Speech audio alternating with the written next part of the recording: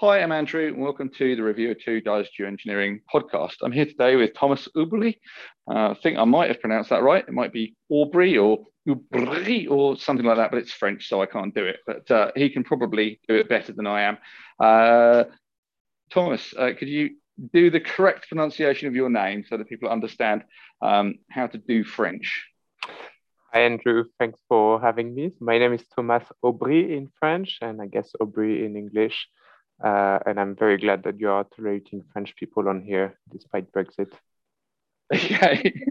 No, I'm not. I'm not personally responsible for Brexit, but France and England have had a proud and noble history of warfare for nearly 1,000 years, and so our deep suspicion of the French predates Brexit by many centuries. But despite us giving you a good slapping at the Battle of Agincourt, very happy to have you on the show. Could you give us a quick summary of the title and journal of the paper that you're here to discuss? Sounds good. But the title is Climate Change Modulates the Stratospheric Volcanic Sulfate Aerosol Life Cycle and Radiative Forcing from Tropical Eruptions. And the journal is Nature Communications. Okay, so Nature Communications is like the sort of spillover club. If your shoes weren't shiny enough to get into the club you wanted to go into, you get into the other club, and that's Nature Communications, right? I think that's a very good summary. So in that case, we directly submitted to Nature Communications, but yeah, I think that's. Oh, you definitely wanted to go to the B club, not the A club. It was a positive decision. So if you could summarize in a sentence or two the basic premise of your paper. I think I've got it from the title, but if you could just give us a one or two sentence summary of the key message that you'd like people to understand, so our lazier listeners can go back to sleep and not have to listen to the rest of the podcast. Sounds good. So the key motivation of the paper is that volcanic eruption affect climate and mostly cool climate, but we play with the mirror question of how climate could affect volcanic eruption. And the key result, I would say, is that in terms of that cooling effect, we find that big eruptions are going to become bigger and small eruptions smaller in terms of their cooling effect, again, as Earth gets warmer. Okay, so let me just sort of start to pick this apart, because I want to get an understanding of this, because there's a couple of different ways that climate can affect volcanoes, and I think you're just concentrating on the climate dynamics effects, aren't you? Is that correct? Yes, but I'm not 100% sure what you mean by the climate dynamics effect. Well, the other way that, or one of the other ways that volcanoes and climate can be interrelated, is that you have a situation where the ice sheets and the sea level changes, and so you have a tectonic response, right? So either you have volcanoes which were capped with large ice sheets that are then not capped and not subjected to the same pressures that they previously were subjected to, and you have a direct movement of your of the overlying rock, and that causes volcanism. And the other one is that you might have isostatic rebound, where you have a much broader scale movement. So the UK is particularly subject to isostatic rebound because the north of England was glaciated, or the north of the UK was glaciated in the last glacial maximum, and the south of the UK wasn't. And so it's like a seesaw. As you have more ice on Scotland and other places that you wouldn't want to go to unless you had to, they get pressed down into the earth, where they rightfully should be, and the south of England gets raised up, and then you have this opposite seesaw effect as the ice melts, and the south of England sinks. So, but you're not looking at these tectonic responses, are you? You're looking at different ways in which climate and glaciers are interacting. Is that correct? Yes, exactly. So we are looking at, I would say, what I would call atmospheric volcanic processes. So anything that's affected by what's happening in the atmosphere, and not by climate change impact on the frequency magnitude distribution of eruptions, which is what you were just discussing. So we're interested in after an eruption happens, how does climate change modulate? But to give readers, I keep calling them readers, I don't know why. Give listeners a background on the subject. I'd imagine that you've got experience of volcanology, slightly broader extent than just the climate dynamics papers that you're doing at the moment. So, what do you know about the likelihood of effects on volcanic frequency and magnitude from climate change? Is it an area that you've got knowledge of? Is it a bigger effect than the effect that you've discussed, or is it a smaller effect than the effect that you've discussed? Give us a bit of background of how your work fits into a broader program of work and a broader spectrum of understanding of this complex and interesting fields of climate volcanology. Yeah, of course. So that's not an area I'm an expert on, but I obviously know about it as a background knowledge. And so, like you said, the expectation is that as Earth deglaciate and as sheet melt, is that ice-covered volcano would see their eruption frequency and also magnitude increase. It's hard to directly compare that effect to what we discuss in the paper for a reason I'm going to explain. First of all, it would only affect places where deglaciation has a role to play. So you wouldn't expect it to affect most tropical volcanoes, for example. Well, would it? I mean, like you're talking about the ice effect, but are there not other effects? So, for example, if the deep ocean warms, then might it have an effect on the lubricity in the tectonic plates? I can think of a number of different potential mechanisms for an influence on volcanic frequency and magnitude. I don't know whether any of them will actually whether they're real in terms of whether they'll actually happen in practice, but I can think of a number of theoretical mechanisms. I mean, do you feel, as somebody in this field, that we have a good understanding of what all of these relative importance of all these different effects are, or is this still a very emergent speculative field that you're working in? I think I would still describe it as an emerging field, like you said. Most of the work has been focused on how deglaciation affects eruption frequency magnitude. I'm hearing more and more about how extreme precipitation event could also trigger eruption. And most of the volcanoes in the world are projected to see more and more extreme precipitation. What would the mechanism be?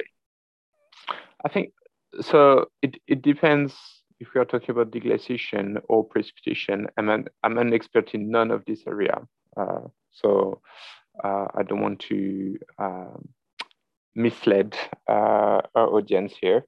But it either has to do with pressure effect and loading effect on the volcanic edifice, or in the case of precipitation, I think it has to do with also pressure effect and rock fracturation. But so if you have wetter soils over a volcano, then it squeezes the volcano down a bit harder, and then as that material dries out, you have a kind of pressure release effect, and that kind of cyclic loading is bigger in a rainier environment. Is that what you're talking about?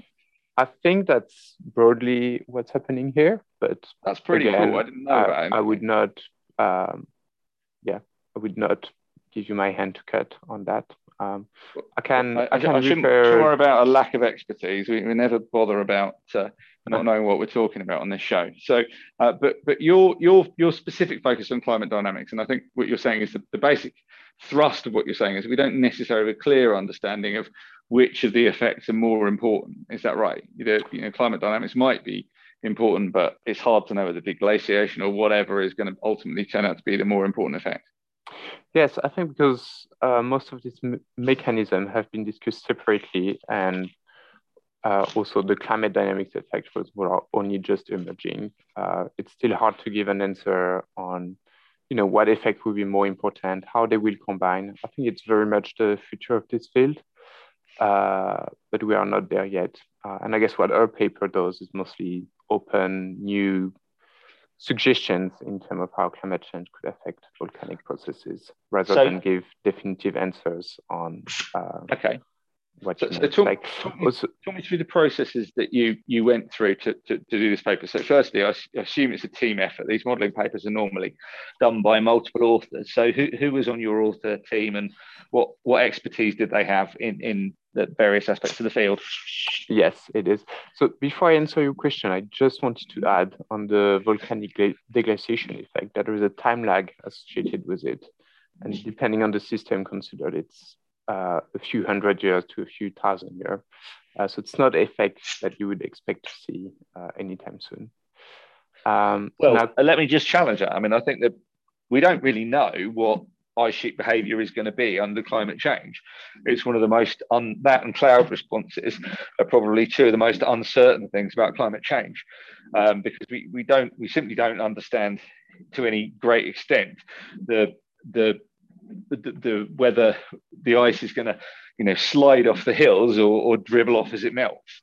That's the fundamental challenge, is to work out to what extent those two things happen. So yes, it might take centuries, or we might find it happens rather quicker. So I would be cautious about saying it's going to be a long time. It's not related to how fast the ice sheet melts. It's related to how fast the volcanic system responds to deglaciation. Right. Okay. So what you're saying is, even if the ice sheet melted pretty quickly, exactly, then the volcanoes would still take quite a long time, because the Earth's crust is kind of gooey, right? It doesn't react quickly. It's more like molasses than water, right?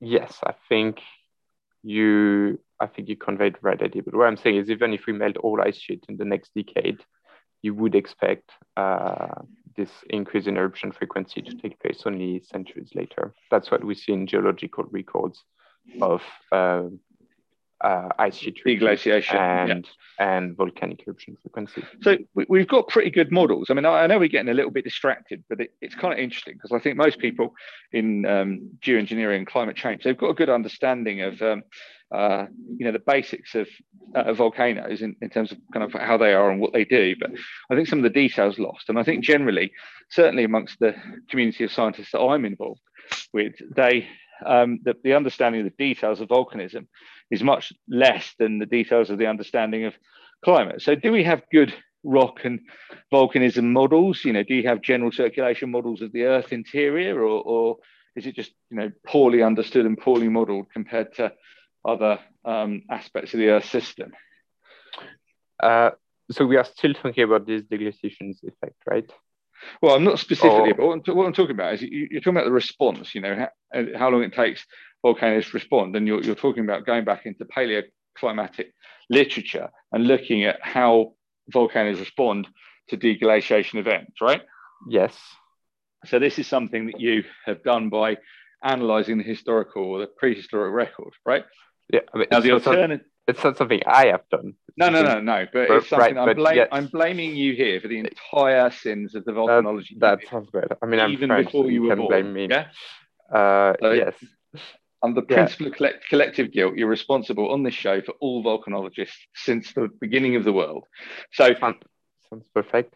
I think there is combined evidence from both paleoclimate and the geological record observations, and from modeling too. I think that models. So do volcanologists have like rock circulation models? Because the rock does circulate in the Earth, but I don't know whether we have computational models of that that are comparable to climate models.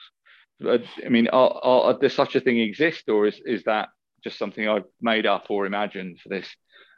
I think that such things exist, and these are some of the most computationally expensive models in Earth science.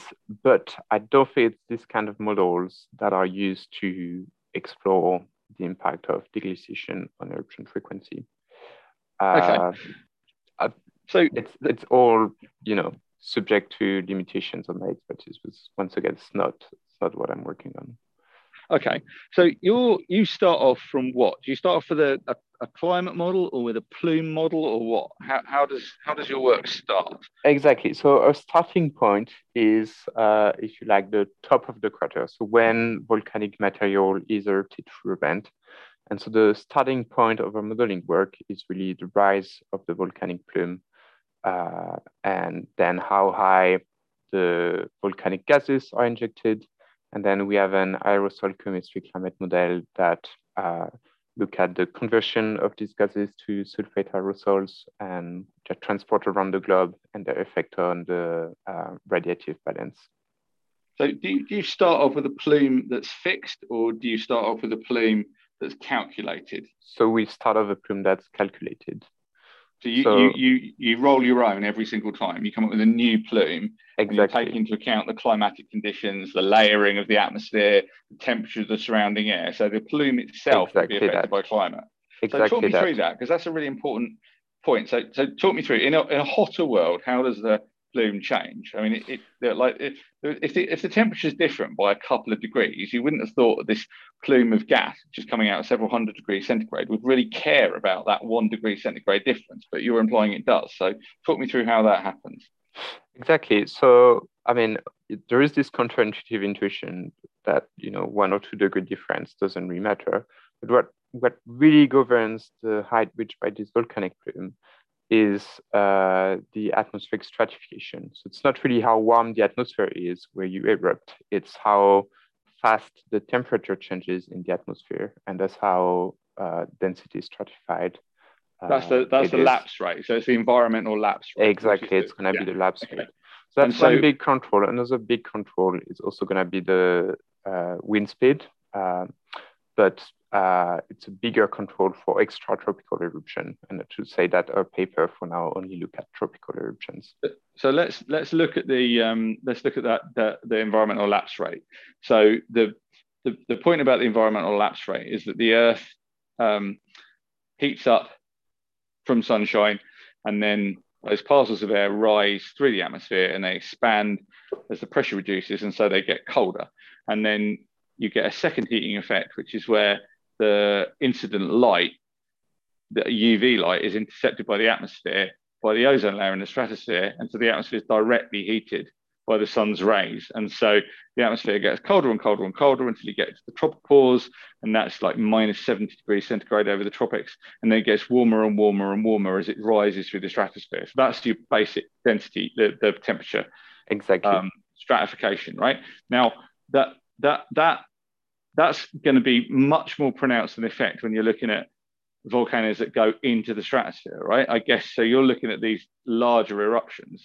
Exactly. So one key to understand our paper is that not all volcanic eruptions impact climate the same way. Volcanic plumes that inject gases directly into the stratosphere, their aerosol have a lifetime of 1 to 2 years, so they have a long-lasting effect, or relatively long-lasting.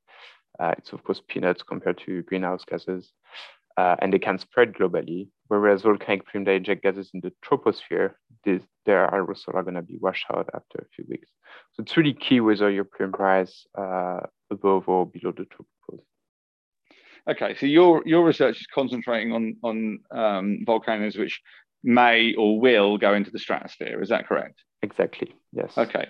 So my intuitive understanding of this is that as climate change gets worse, you have more of a heating of the upper layers of the atmosphere as they catch more of the longer infrared rays going out of the Earth into space. And so you get heating throughout the atmosphere from that. And so you have a much less defined tropopause. You don't get this kind of cold point. The cold point is not as cold, it's not as clear. And so it's easier for material in that plume to go into the stratosphere. Is that correct? I don't think that's quite correct. So I think the cold point tropopause is still fairly well defined. It's not as steep as in the present day climate. I think that's correct. The part that is correct is that the upper troposphere at least warm faster than the lower troposphere. And that's where it affects the lapse rate. And that's making the troposphere slightly more stratified as climate is warming. The second important effect is that because the troposphere is warming, it's also thickening, and the cold point tropopause height is increasing as Earth gets warmer. So the tropopause gets higher, is that right? Yes, that's right. And the And troposphere gets. how does a tropopause get higher in climate change? I'm not sure I understand that. I think like the way I see it is just the troposphere is warming and essentially thickening. And then like we really observe even today in satellite observation, you don't need climate model to that. We do see a trend in the cold point tropopause height. It's been rising by a few hundred meters in satellite observations. But do you know the mechanism behind that? Why is that happening? I think my understanding is because the troposphere is warming, and then just the height of the inversion is getting higher.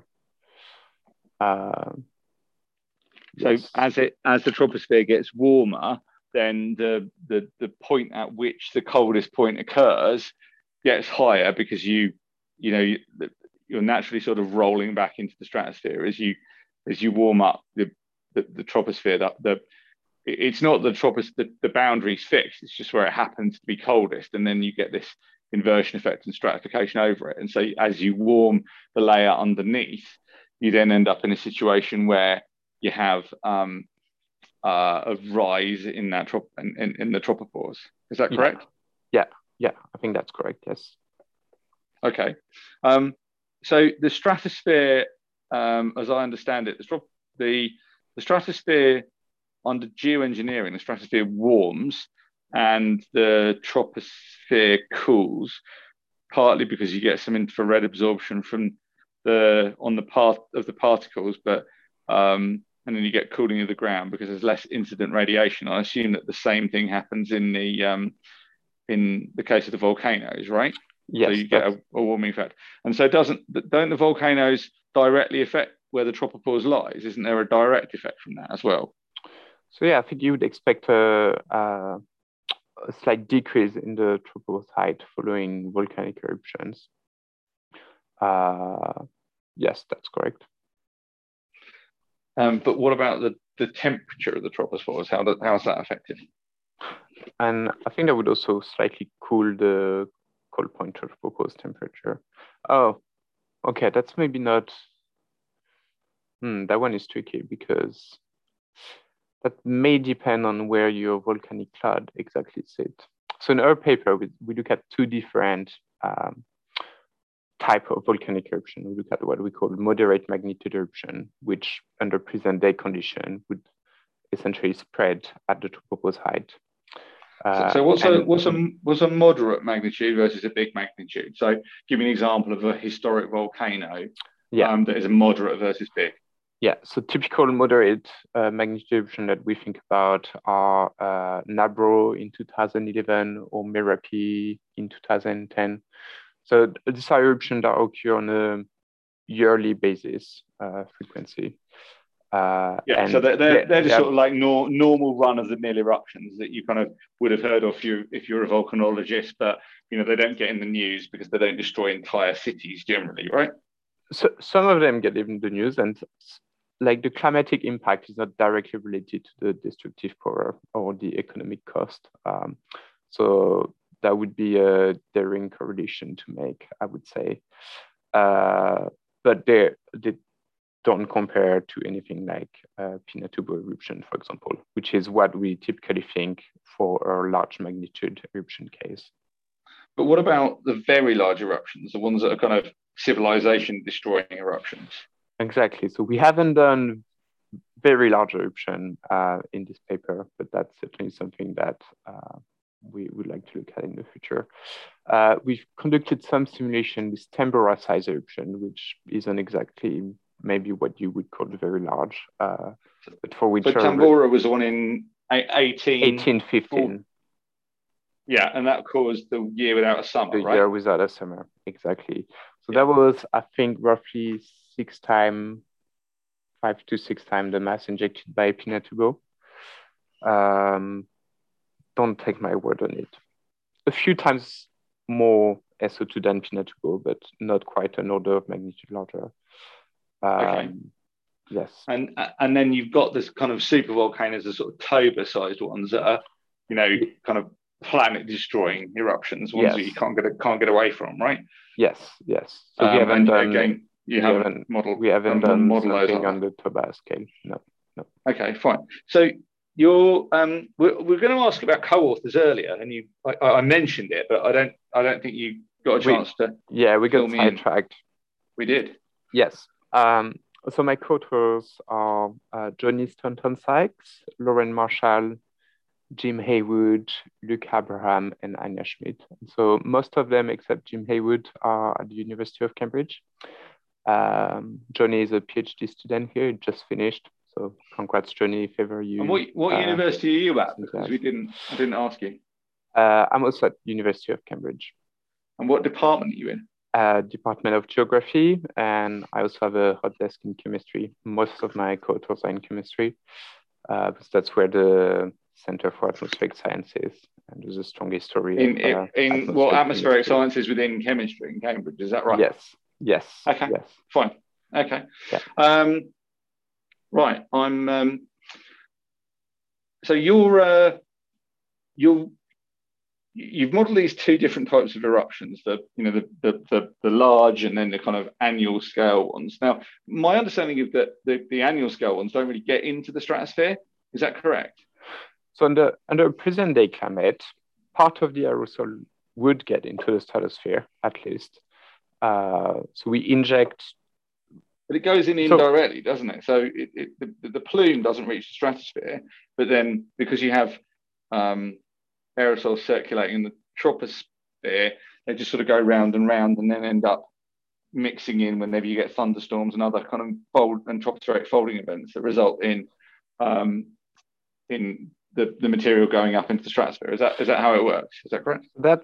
That's partly correct. The main mechanism through which it goes in the stratosphere is actually just the SO2 and aerosol absorbing radiation, heating the surrounding atmosphere, and then slowly rising into the stratosphere.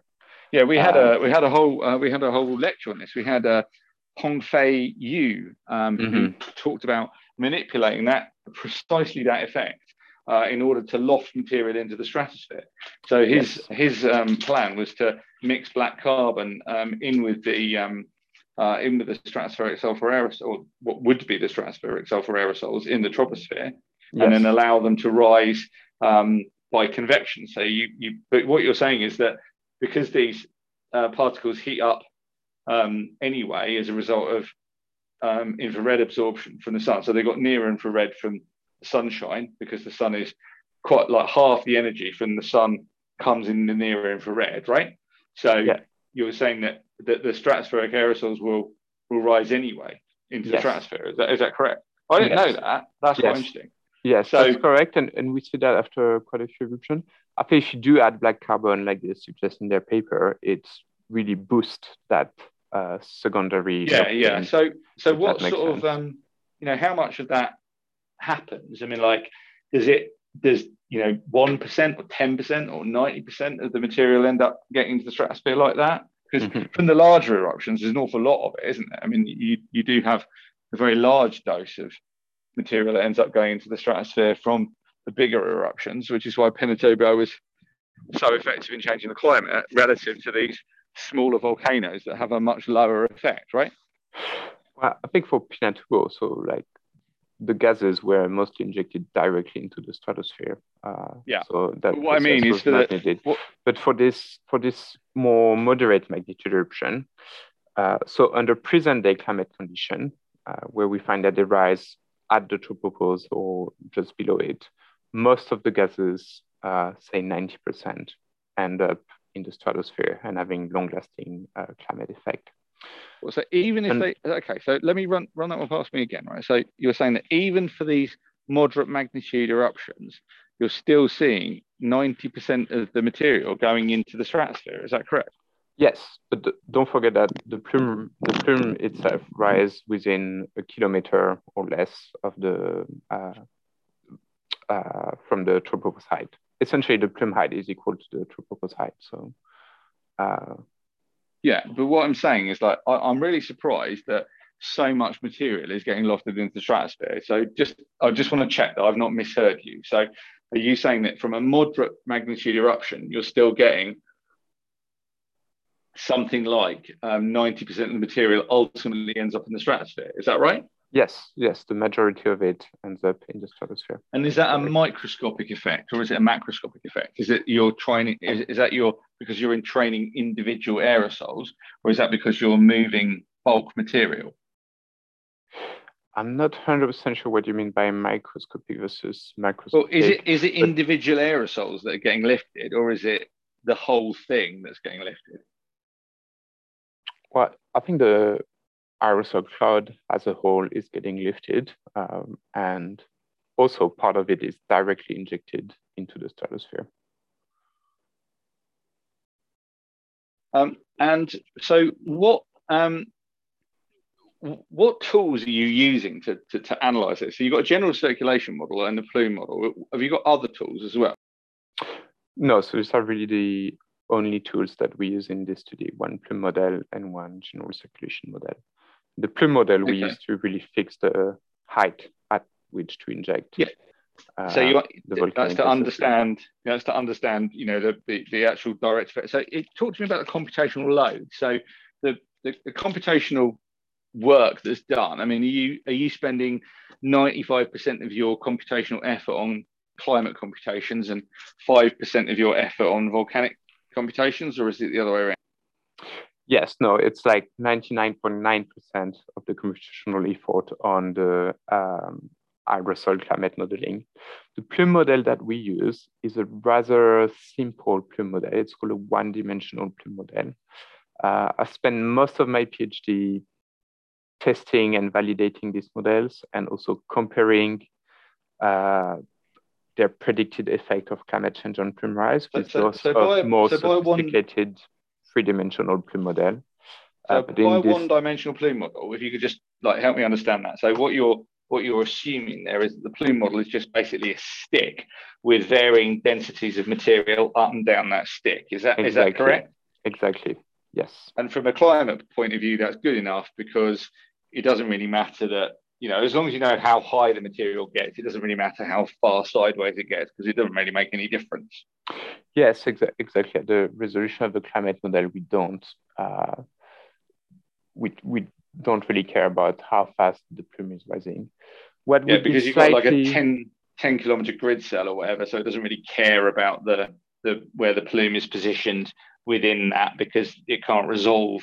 The plume might only be 10 kilometers wide, and therefore it's all in a grid cell, so the extra dimensions don't give you any advantage, right? It's partly right. Like there would be advantages in using a more sophisticated plume model. Part of it would be to get a more detailed vertical injection profile because in terms of vertical resolution, the plume thickness would be a few grid cell of the climate model resolution. So we do have a parameterized injection profile that is derived from actually more complex three-dimensional plume model. And then in terms of horizontal resolution, although you are right, the initial spread of the plume is governed by gravity currents, and that's not going into the climate model. So if you want the dynamical regime governing the plume spread in the climate model isn't like in the initial spreading phase is not physically accurate. But when you're doing this modeling, right? So you've got this one-dimensional model, which I understand, but surely you've got like quite a bit of stirring beyond that. I mean, it's quite a dramatic event, isn't it? A volcanic eruption. It's more perturbation than the atmosphere would normally experience. So, aren't you kind of missing quite a bit of an effect from these changes, right? I mean, aren't you losing a lot from not monitoring what's going on? So what sort of changes are you thinking about? Also, again, what I want to highlight is that we've done a few studies before that one, comparing how climate change would affect plume rise in a 3D and 1D plume model. And so the 1D model result that we use in this study are backed up by a 3D plume model. Well, let me explain my point in a bit more depth, right? To get my point across as to what I think might be happening. So let's imagine that volcanoes didn't emit any material at all into the atmosphere that had any direct effect, right? So you don't have these, there's no sulfur or anything like that, or ash. Just the physical injection of heat from a volcano creates quite a lot of stirring and movement in the atmosphere that moves everything else around, right? So is a 1D model obviously doesn't capture that, because the 1D model doesn't look for anything other than the distribution of these volcanic materials, but doesn't the heat injection and the physical injection of gases have other climatic effects, or is it just the Earth is so big that it doesn't really matter? So you mean direct heat emission by the volcano affecting the Earth's energy budget at a global scale? No. What I mean is, like, obviously the heat in a volcano is not going to heat up the entire world, right? But the stirring effect of a volcano going off, I mean, the atmosphere doesn't get stirred as much as it does by a volcano in normal circumstances, does it? Because you don't have a situation where a volcano is not dissimilar from a nuclear bomb when it goes off, right? And that kind of degree of mixing and all the kind of soot and dust and other stuff that you have in the atmosphere gets stirred up a lot by the injected heat, right? So does that have any climate effect? Does a volcano have any significant climate effect, or is it just the addition of sulfur that makes the difference? I think some of the most visual, maybe not quite visual, but effect that we see can be gravity wave triggered by volcanic eruptions. But I don't think this has any implications for the global climate response. So you can detect it. It does stuff to the atmosphere, but what it does doesn't directly make any difference to climate. It's just like a perturbation, but it doesn't have any knock-on effects, right? I don't think so. No, to my knowledge, it doesn't have any, or like there's no demonstrated impact on the aerosol cycle and the subsequent global climate impacts. So that's why you can use a 1D model, because it doesn't do anything other than interject. From a climatology point of view, it doesn't do anything important other than inject sulfur, right? Yes, I mean it's still a simplification, but yes. Yeah. So help me understand. So we've gone through in some depth the methodology that you're using, the way that the effects that you've identified are playing out. Basically you're saying it's an injection of sulfur. You get a difference in the in the effect as a result of the size of these volcanoes. The medium ones and the large ones are quite different in terms of the effect that you see, and you've explained how the climate changes, the structure of the atmosphere changes, the environmental lapse rate changes as a result of climate change. So step us through in depth, if you can, how the effect that you've identified changes according to the amount of climate change that we have. So in a high climate change world, you've got this effect of the tropopause moving up as the lower levels of the atmosphere heat up, and then just by default that means the tropopause moves up, right? So what does that? It's fundamentally what you're determining, that the medium-sized volcanoes don't get up into the stratosphere, whereas the larger ones do, and they make more difference. Is that correct? If that is correct, then I kind of understand how it works. Yes. But what about the large ones? Because you said so the medium ones basically don't. The tropopause goes up a bit, and therefore the medium ones don't quite get there, right? So it's like a basketball hoop that you move up, so it's 9 feet tall. So shorter players can just never get quite into the basketball, right? Exactly. So the effect for the moderate eruption, it's a quite simple story. It's exactly what you say. Tropopause rise. So the plume height doesn't quite is lower compared to tropopause in a warmer. But why does that matter? If you said that, I mean, you previously said that 90% of the material gets into the stratosphere anyway. So, I mean, that wasn't my understanding. I thought it was only stratovolcanoes that made a really significant difference to the large volcanoes. Sorry, a stratovolcano is a type of volcano, isn't it? You get stratovolcanoes, which are the tall ones, and the flat ones are the shield ones, right? And that's actually down to the rock type. But what I meant by stratovolcano was which ones get into the stratosphere, right? And what you're saying is that even the ones that don't get into the stratosphere still ultimately do get into the stratosphere because the material that they inject rises by convection into the stratosphere. Is that correct? It's not quite correct. It still depends on the plume height. So under the present day climate, the moderate volcanic eruption we are talking about reach the tropopause or right below. By right below, I mean maybe 0.5 kilometer. And so in that case, most of the aerosol does get lifted up to the stratosphere. Under the future warmer climate, the plume height is roughly 2 kilometers below the tropopause. Okay, so what you're saying is it's a very small difference. Only a small fraction of the aerosol can get lifted high enough that it ends up in the stratosphere. So what you're saying is you picked a class of volcanoes that are, very close to this limit, right? So they're almost getting there. Yeah. Yes, exactly. So we did pick a class that is quite sensitive to this tropopause height change, but also true that many tropical eruptions nowadays rise roughly to the tropopause height. So it's quite common. Yeah. But you kind of gamed your the set of experiments that you've done to try and maximize the effect, right? I mean, if you picked very small volcanoes that didn't have much of a plume at all, then you wouldn't really see anything, right? Exactly. Yeah, that's completely correct. And vice versa, when we pick large magnitude eruption, like our second case study, a Pinatubo size one, obviously it's still injected in the stratosphere regardless of the background climate. Okay, so these help me understand where the large. I get where the medium ones are less important, right? But what I don't understand about your work is why the large ones become more significant. Yes, the story for the large one is a bit more complex. And so if we start again with the rise of the plume, there's the first effect that the plume height actually increases as climate gets warmer for this large volcanic plume.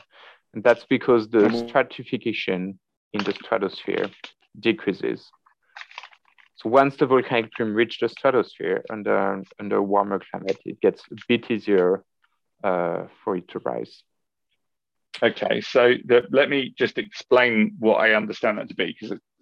So what you're saying is that the stratosphere gets hotter as you go up. It's got a reverse lapse rate to the troposphere because it's heated directly by the sun. Okay, and so basically it's like the sun doesn't shine as hard into the lower levels of the stratosphere as it does into the upper levels of the stratosphere because a lot of the UV energy has been taken out, and the UV energy is the only thing that's being the rest of it is just passing through. So UV energy just fades and fades and fades as you go to the bottom of the stratosphere until it basically stops absorbing at all, and that's where the stratosphere pretty much stops, and it becomes the troposphere, right? Yes. Okay. So that process is the why under global warming does that if that's dominated by solar heating, and that's the fundamental reason why you get this working the way that it does, because you get this solar heating effect. Why does that solar heating effect change under global warming? I can't really understand why that would happen. So to be honest, I'm not quite sure why under global warming the lapse rate in the stratosphere is changing. So I'm not sure if it's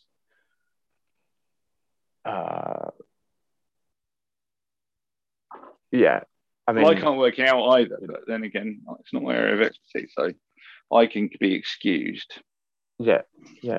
The only thing I can say is that that's something that's consistent across climate models, at least so it's a well-known effect, but it's a well-known effect, but just you personally can't remember why it happens, right? No, I can't. Okay, I can't explain you the mechanism.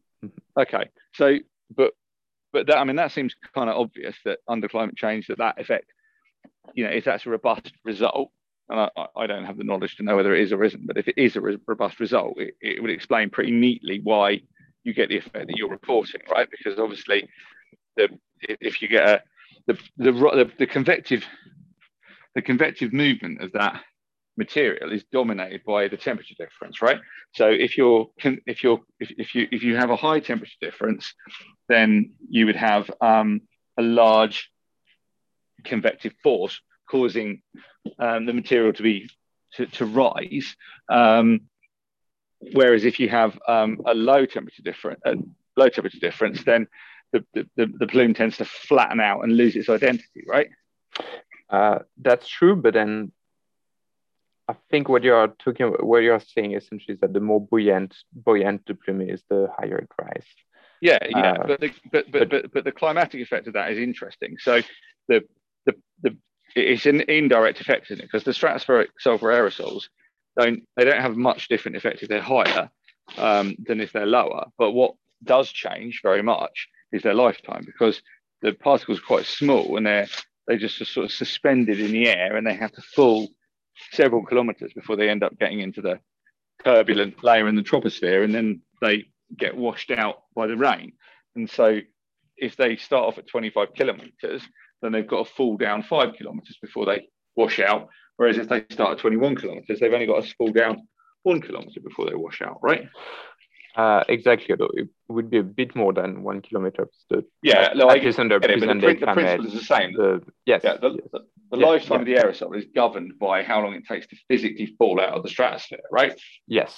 And the climatic effect is proportional to that effect. So you can crudely think about it sinking at a fairly constant rate. And then when it kind of runs out of runway, it just falls out of the sky into a rain cloud. And then that's the end of that. And it disappears down and becomes part of the ocean, right? And so the longer it lasts before it ends up getting scooped up into a thunderstorm, the more effect it has on climate. Before it's wiped out, right? So that's how it happens fundamentally. So what quantitatively, what have you observed here? You talked us through the qualitative mechanism, but how much difference will this make? Yes. So before I go there, there's a second part to this story. So the first part is the plume height rising a bit higher. The second part is the transport from the tropics to the extratropics of the aerosol, getting faster as climate is warming. And that's because the Breuer-Dodson circulation accelerates. And why does that happen? Why does that happen under global warming? And so why is the Breuer-Dodson circulation getting faster? Yeah, why? I mean, it's not intuitive to me that would occur. Yes. Again, it's not an area where I'm an expert. I think it's driven by wave activity, but I don't have the expertise to discuss the exact mechanism why the Breuer-Dodson circulation is accelerating. Okay, so the Breuer-Dodson circulation accelerates under climate change, and that results in an acceleration of these particles. They move faster through the atmosphere, and then as a result of going through the atmosphere, then they would. My understanding of the Breuer-Dodson circulation causes particles to rise in the tropics and then to fall at the poles. Yeah. Yes. So it's similar to like that the Hadley cell, right? Yes. And then so it's almost like a convective effect, crudely. So talk me through sort of why and how that happens. So the Breuer-Dodson circulation increases, and therefore these particles tend to hang around. Do they hang around longer because they go in relatively low in the stratosphere, and then they rise for a longer period of time, or how does it all work out? So there's a competitive effect here that the plume rise increase, so that tends to increase the lifetime of the aerosol particle, but then they get transported faster. And that later effect dominates in the future climate. So overall, their lifetime is slightly reduced in a warmer climate. So although they get lofted higher, they end up ultimately falling out quicker. How does that work? because they are transported faster to the poles. And it's exactly that general circulation pattern that you described, where once they are at the pole, they tend to, that's where aerosols are lost to the stratosphere. That's where this particle settles. Okay, so they basically, the whole thing kind of just plays a bit faster when yes. Okay, so you've got this process where these particles the particle extinction is occurring more quickly under climate change because the stratosphere is getting stirred up a bit more, and these particles are then plonking out into the polar ocean or the circumpolar ocean a bit quicker, right? Yes, that's correct. Right. But then there is another convective effect, which makes this large magnitude tropical eruption story complicated, is that because the aerosol cloud also gets spread to the extratropic faster, there's less coagulation between aerosol particles, and they don't grow as fast.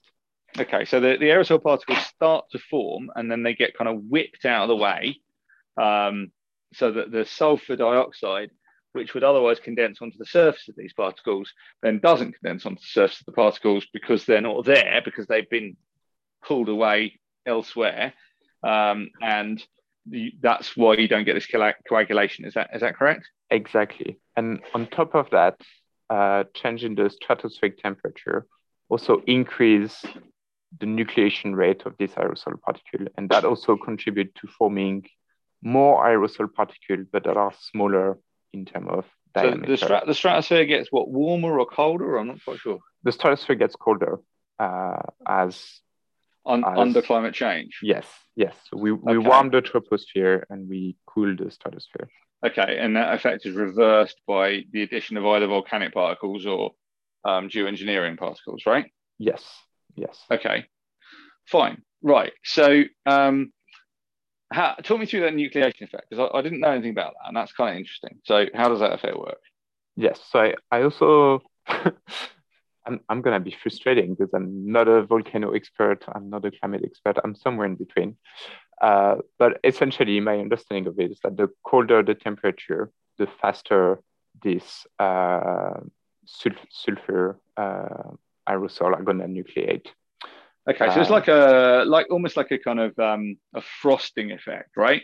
So yes. On a cold day, you would form more frost or condensation on a cold bathroom window, yes. And so that you're just accelerating that process by having a colder temperature. It's just a physical process, right? Yes, I'm not sure. Okay. I think you have a very nice picture. I'm not 100% sure the physical mechanisms are comparable, but yes, that's essentially what's happening. Yeah, I mean, but crudely, that's what's going on, right?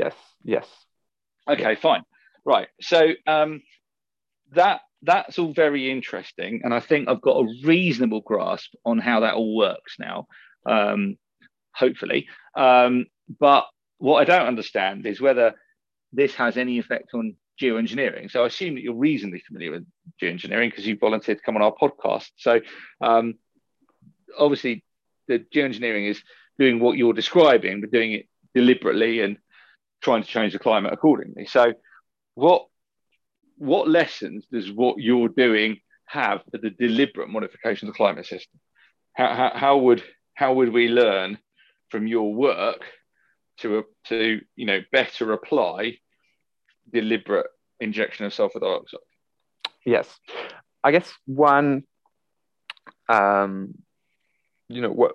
line of area where you may want to think about geoengineering is just simply, tropopause height is rising under the future. So we need to make sure that whatever geoengineering system we design, it flies a bit higher than it might otherwise do, right? Yeah, aerosol ends up in the stratosphere. That could be the injection system is higher, or that could be you add black carbon to your injection mix so that there's more absorption, and then the lofting of the aerosol is more intense, and they end up in the stratosphere regardless.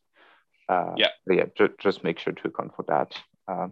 Because under an upper end climate scenario, I think the tropopause height ends up 1.5 kilometer higher than it is nowadays by the end of the century.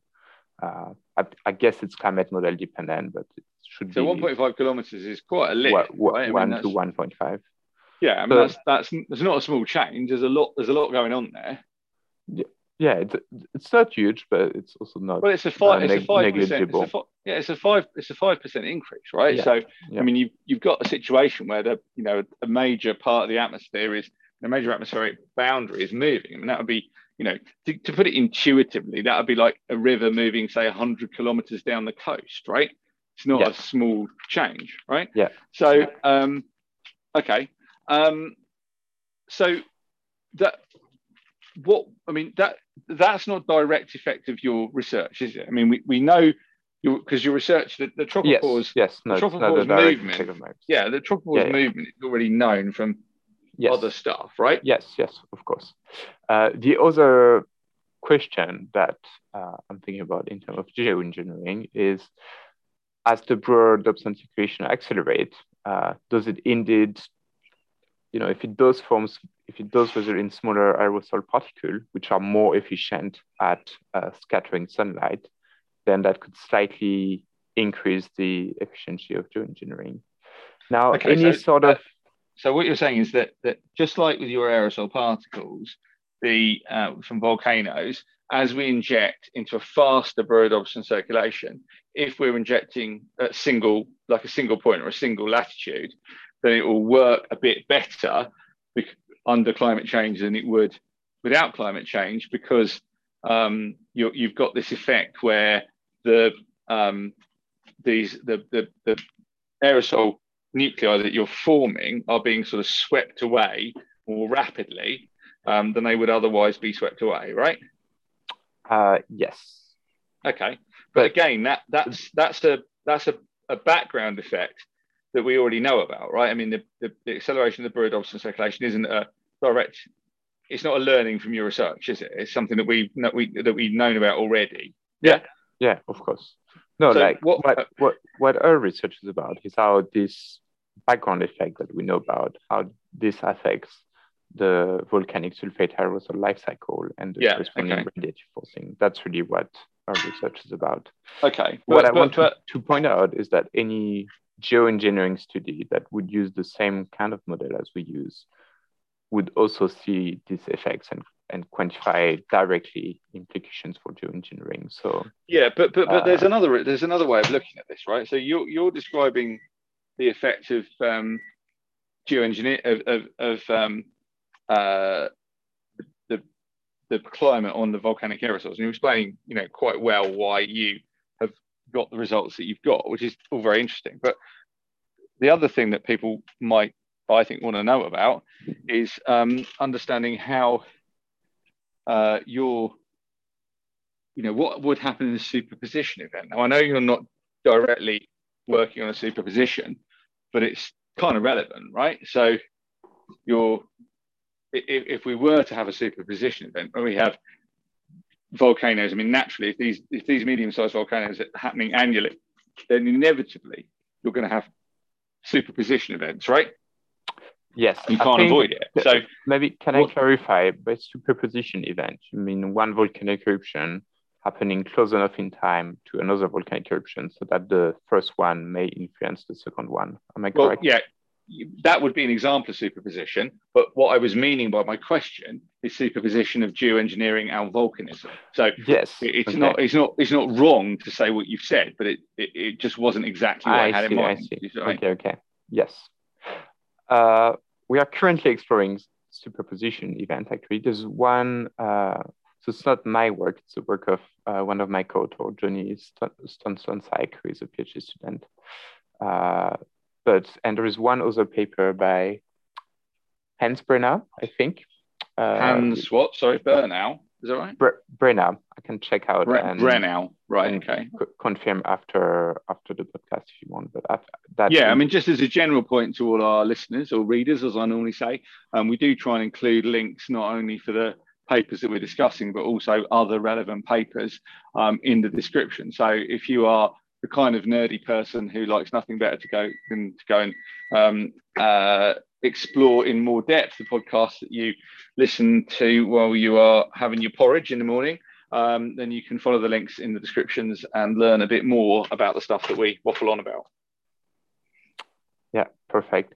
And the main thing that this paper and our paper, so the paper by Hans Brenner, I think, and I hope I don't mispronounce their name, and our coming paper, is that when you have both volcanic eruption and geoengineering, overall the aerosol from both events combine together and grow faster, and that reduce the cooling effect that you would get from an eruption alone.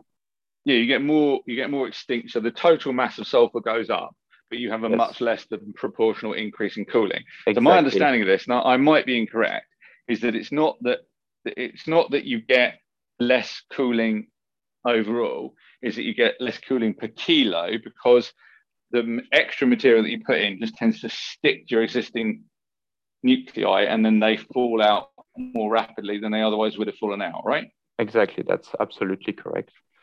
Okay. And then what we find in our simulation, again, it's not published work, it's not even submitted. I think it should be submitted next month, hopefully. But is that because the volcanic aerosol coagulate with the geoengineering aerosol and make them grow and fall faster.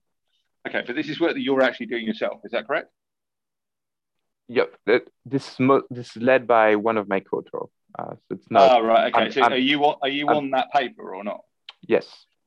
Okay. So you're looking. So you're now talking about, just to clarify. I mean, I understand you people who are kind of half listening while getting drunk or eating their food or whatever it is that they do when they're listening to podcasts might miss this. So what we're doing here is like a kind of change. We were talking about one specific paper, and then we're talking about another one which is yet to be published. So you're now talking solely about a superposition paper, is that right? Which is a new project that's yet to be published. Is that correct? Yes, exactly. Right, fine. Yes. So this superposition paper that is yet to be published and therefore not subject to usual peer review scrutiny says what? Yes, so it's exactly what you were saying. Proportionally, there would be less cooling in case of a superposition event, which means when there is a volcanic eruption combined with geoengineering. And another interesting effect that we find is that there is some sort of undershoot in the mass of aerosol in the stratosphere. So if you do geoengineering and you aim for a constant mass of aerosol, if there's a volcanic eruption, it makes the aerosol fall out faster.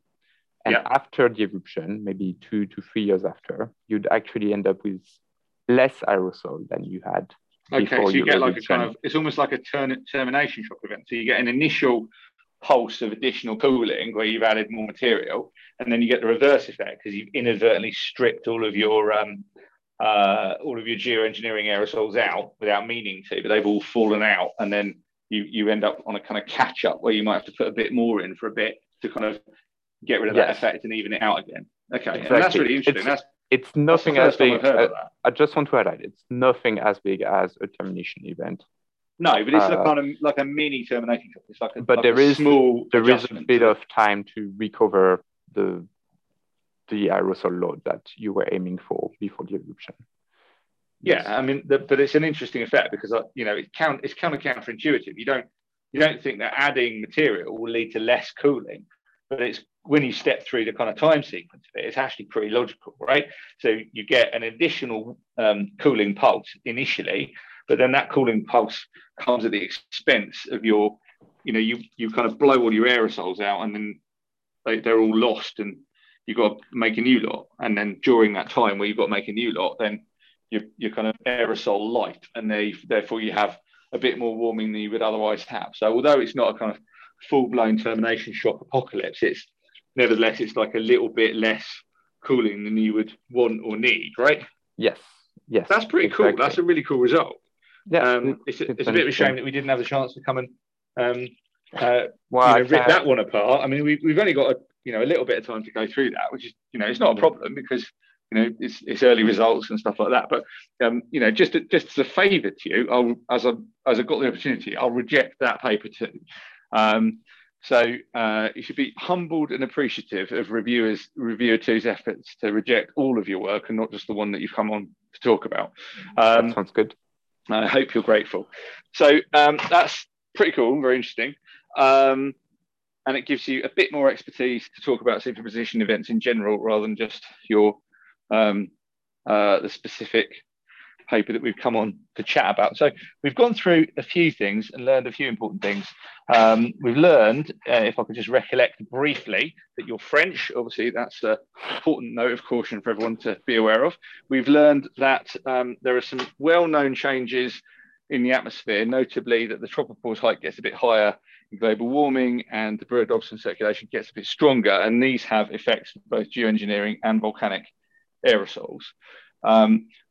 We've learned that because of that tropopause height, the medium-sized volcanoes are less effective, and we've learned that the stratosphere gets a bit more stratified, and so there is the plume, once it gets into the stratosphere, is less buoyant from these larger eruptions, and therefore the big eruptions don't go and spread themselves out vertically as much as they would do under a lower geoengineering scenario. When you've gone into this kind of higher geoengineering scenario, higher climate change scenario, you get less Breuer-Dobson circulation, and you get less buoyancy, and therefore these larger volcanoes have less effect in a warmer world. That's the kind of the sort of key lessons that we've learned. Is that right? I think you got that one the wrong way around. So under a future warmer climate, this large volcanic eruption would have a bigger climatic impact because the aerosol gets smaller and scatter sunlight more. Okay, so right, Ron, right, I've obviously got confused here. So I thought that you would have, there's a key something. I don't normally get things fundamentally wrong here. So step me through which bit I've got wrong. I reject your review. You're quite at liberty to reject my review and state that the reviewer is poorly chosen, doesn't know what he's talking about, and is not qualified to review your paper. In fact, everyone should be doing that on this podcast, because that's very much the case. But the Breuer-Dobson circulation gets faster, so that the material is, the sulfur dioxide is swept away, or the aerosols that formed are swept away, and so you have a better mixing, and then you form more particles, like a larger number of smaller particles, and they're much more effective, because for every, not only do you get them the right size to reflect the light, but they're also much more mass efficient if they're small, right? So that's a huge effect if you get these particles swept away. But I thought you described also that the buoyancy, so that the top of the stratosphere was warmer under a climate change scenario than it is under a no climate change scenario, and therefore the buoyant plume couldn't get as far into the stratosphere as it would otherwise do. Is what you're saying, that buoyancy effect is dominated by the increase in the Breuer-Dobson circulation, so it's just not as important, or do I just misunderstand that? No, so that's somewhere where we got sidetracked by another question. But what really matters is not that the stratosphere gets warmer. That doesn't really affect the plume buoyancy flux. What matters is that it gets less stratified, and so the plume height actually increase for this eruption that can reach the stratosphere. In a warm, in a warmer world, there's less stratification in the stratosphere. Is that correct? Yes, that's correct. And why is that? Is that because related to the cold point on the stratosphere moving, or what? So that's the part I couldn't explain to you. It's all related to how the lapse rate is changing in the lower stratosphere as Earth gets warmer. But why does that lapse rate change? Because if the stratosphere gets, I'm getting confused again and losing which way around this works. But you're saying that the buoyancy effect is this is really frustrating, because you now explained this to me three times and I don't get it. So heaven help all our readers and listeners who are not going to understand this at all. So in a warmer climate, what happens to the stratosphere in terms of its temperature and stratification? We're going to get this right this time. I'm not going to screw it up one more time. So explain it again.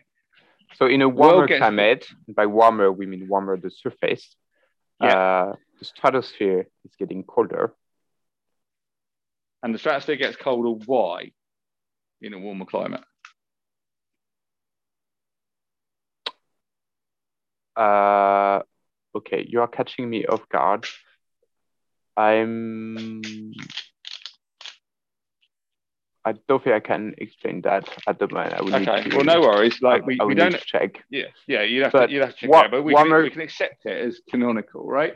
So the stratosphere gets colder in a warmer climate, right? Yes. And therefore. But it's not directly therefore. It gets colder, but that cooling is not uniform with height. The lapse rate is also changing, and the effect is that it gets less stratified.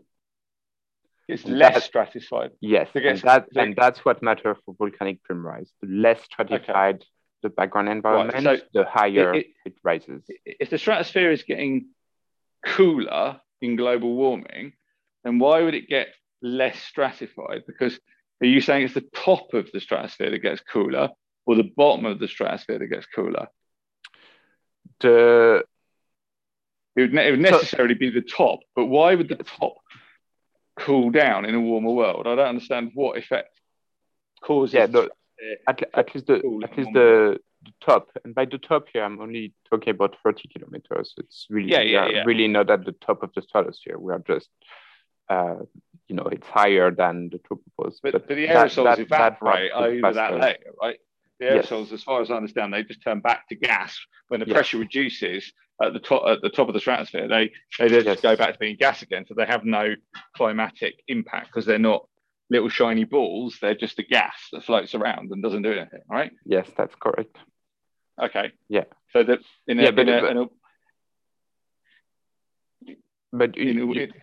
your question is, why does it cool faster at 30 kilometers than 20, which is what I couldn't explain. In a warmer world, the 30-kilometer high point in the stratosphere gets colder, and that means that you have a less stratified stratosphere.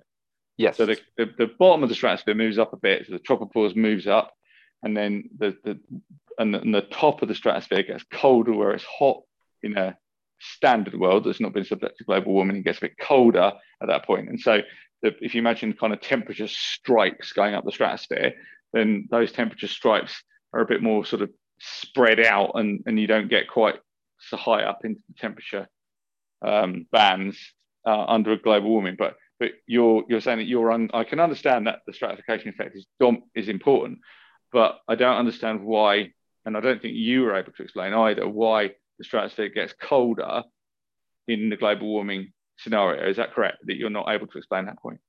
Yes, that's correct. And so the plume goes into the stratosphere, and it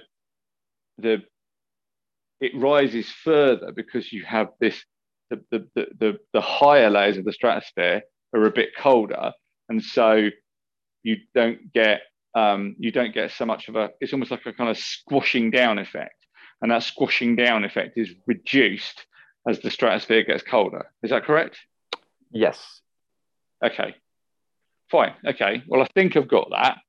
I have to, when I listen back, I'll have to work out how many times I've got that wrong and in what direction. So hopefully, I may be partly responsible for that, or fully. Well, I'm going to blame you anyway. So yes. I will. I'd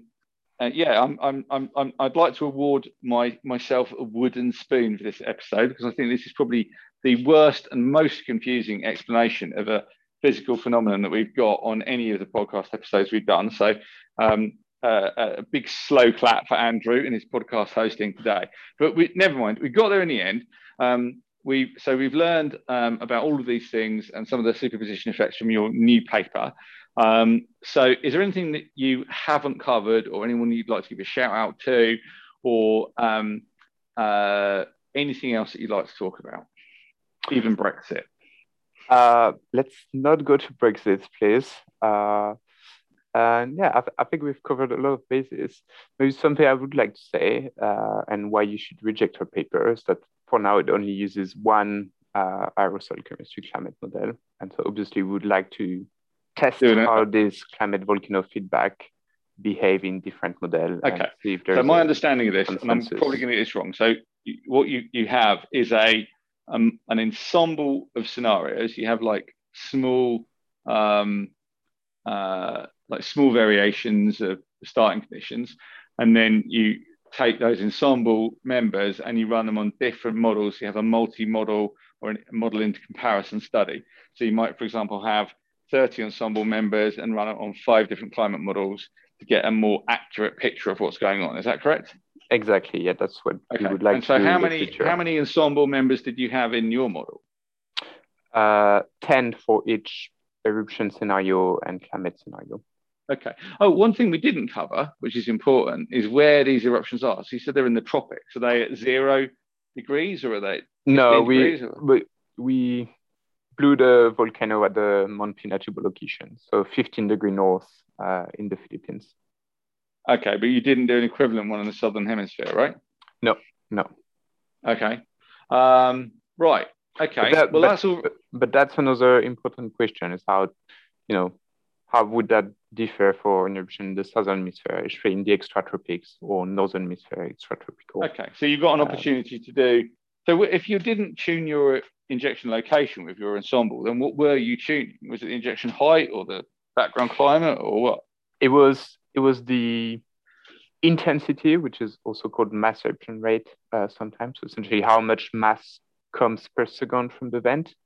And that's really what governs the plume height, but it is modulated by atmospheric conditions. So both this intensity and also just how much SO2, sulfur dioxide, is emitted by the eruption. Okay, so basically the amount of stuff that comes out and the amount of that stuff or the proportion of that stuff, which is sulfurous, that's what you're varying in your ensemble.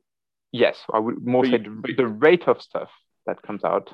Okay, so the sort of the squirtiness and the total, of it, right? Yes, and the total amount of sulfur emitted. But the background climate didn't change. When we also changed the background climate, we had 2 different ones to test how we would compare in the future upper end climate, upper end in terms of global warming scenario, and a present day climate. Yeah, so two different eruption type, 2 different climate. 2 different eruption types and 2 different climates. But you said that you had 10 in total. So what was the rest of the? Oh, and for each eruption type and climate, we ran ensemble of 10 simulation, meaning 10 different. Right. Okay. So you've actually done quite a few different simulations. There, right? Uncertainties. Yes. Okay. All right. And so and the idea of that is that the model that it's possible that you have a situation where just by kind of pure random luck, you end up with some weird result, right? And the idea of using an ensemble is that you don't end up with a kind of, like just imagine when you play billiards, right? And you hit the ball, eventually it can kind of just bounce so many times around the table that something incredibly strange happens that wouldn't normally happen. And it's only because you did it at that exact correct angle that it caused that problem. And what you're saying is by using an ensemble, it avoids the risk that you end up with this weird result, which you think is reliable, but completely isn't because you didn't know.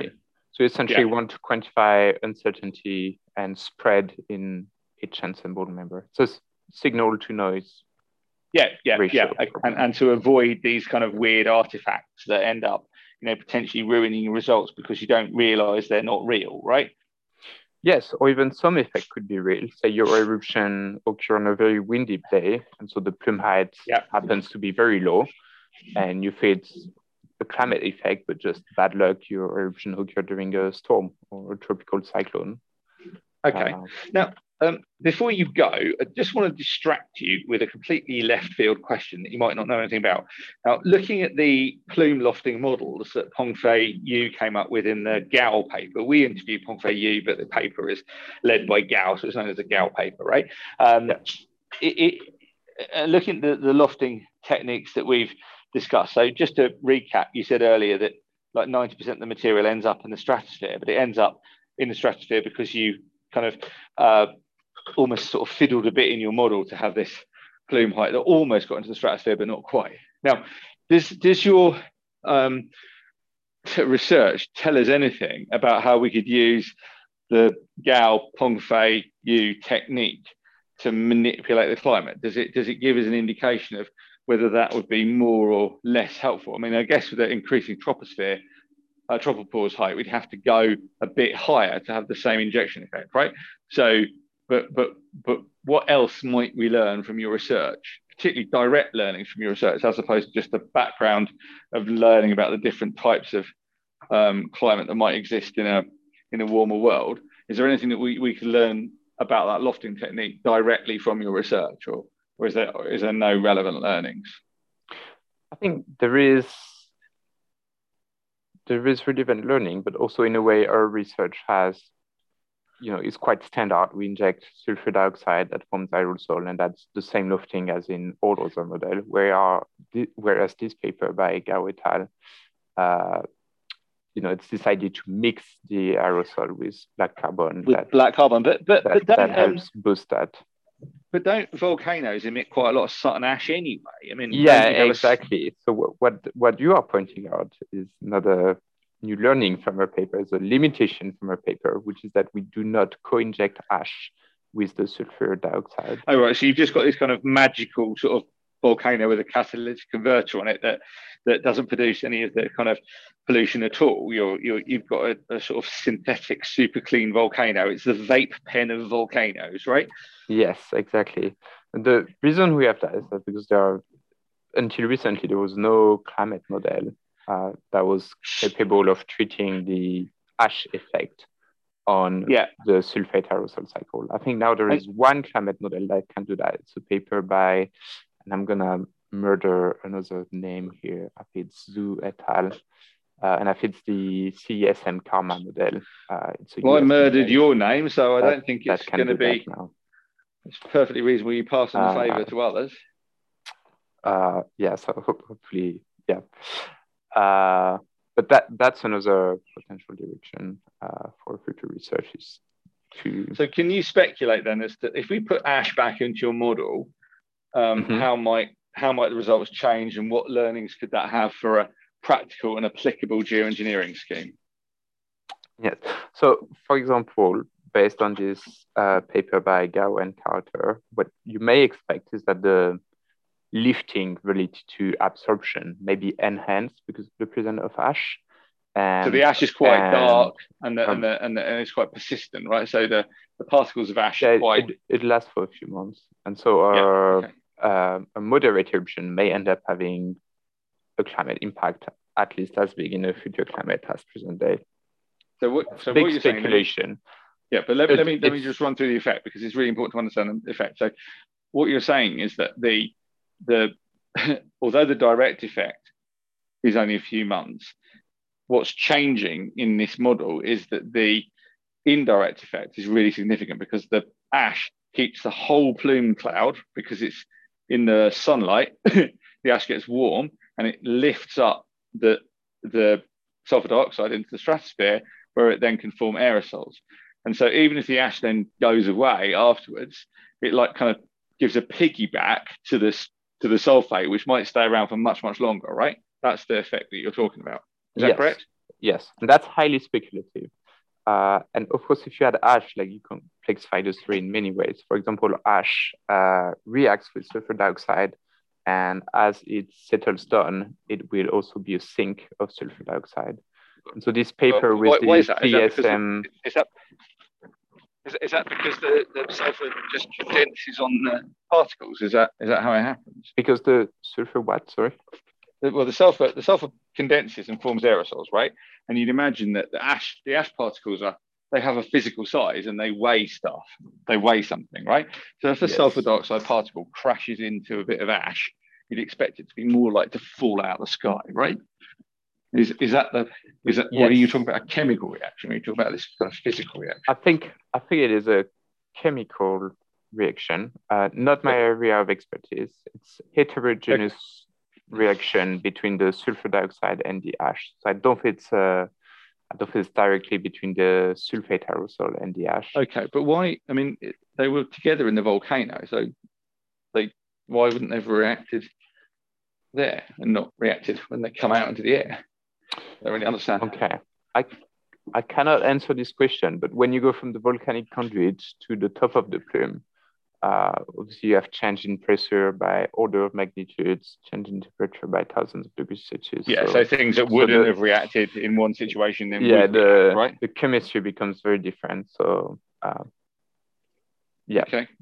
But what this paper by Zhu et al. Suggests is that when you add ash, you essentially end up removing 40% of the sulfur dioxide. Okay, so the ash, although the ash might help with the lofting, you're saying that the reactivity of the ash with the sulfur dioxide, the effective load. Yes. Yeah, you've got a large and opposite effect, and that's probably dominant, right? Yes. Okay. Yes. I mean, that's really interesting. I mean, that alone is something that's pretty useful because I hadn't considered. So, and what in the ash? I mean, the ash is basically just bits of rock, right? It's like little bits of rock, isn't it? Yes. So, what in the ash is So is it because the silicate material is basic and it's reacting with acid aerosols? Is it an acid-base reaction that's happening there, or what? We are beyond my area of expertise here, so I've never done. It sounds reasonable, right? I mean, you've got an acid gas, and then you've got a basic mineral, and you'd expect that the two things might well react with each other, right? So it doesn't sound stupid to assume that would happen, right? But I don't know whether it does or not. So okay, well that's fascinating. We can have a chat about that later. So I think this is an interesting podcast, not only for the sheer number of things that we got wrong and didn't answer questions on. Exactly, yeah. I mean, the level of ignorance displayed is probably greater than a whole slew of the other ones added up together. So we should award ourselves a big pat on the back for misleading and confusing the greatest possible proportion of our readers and listeners.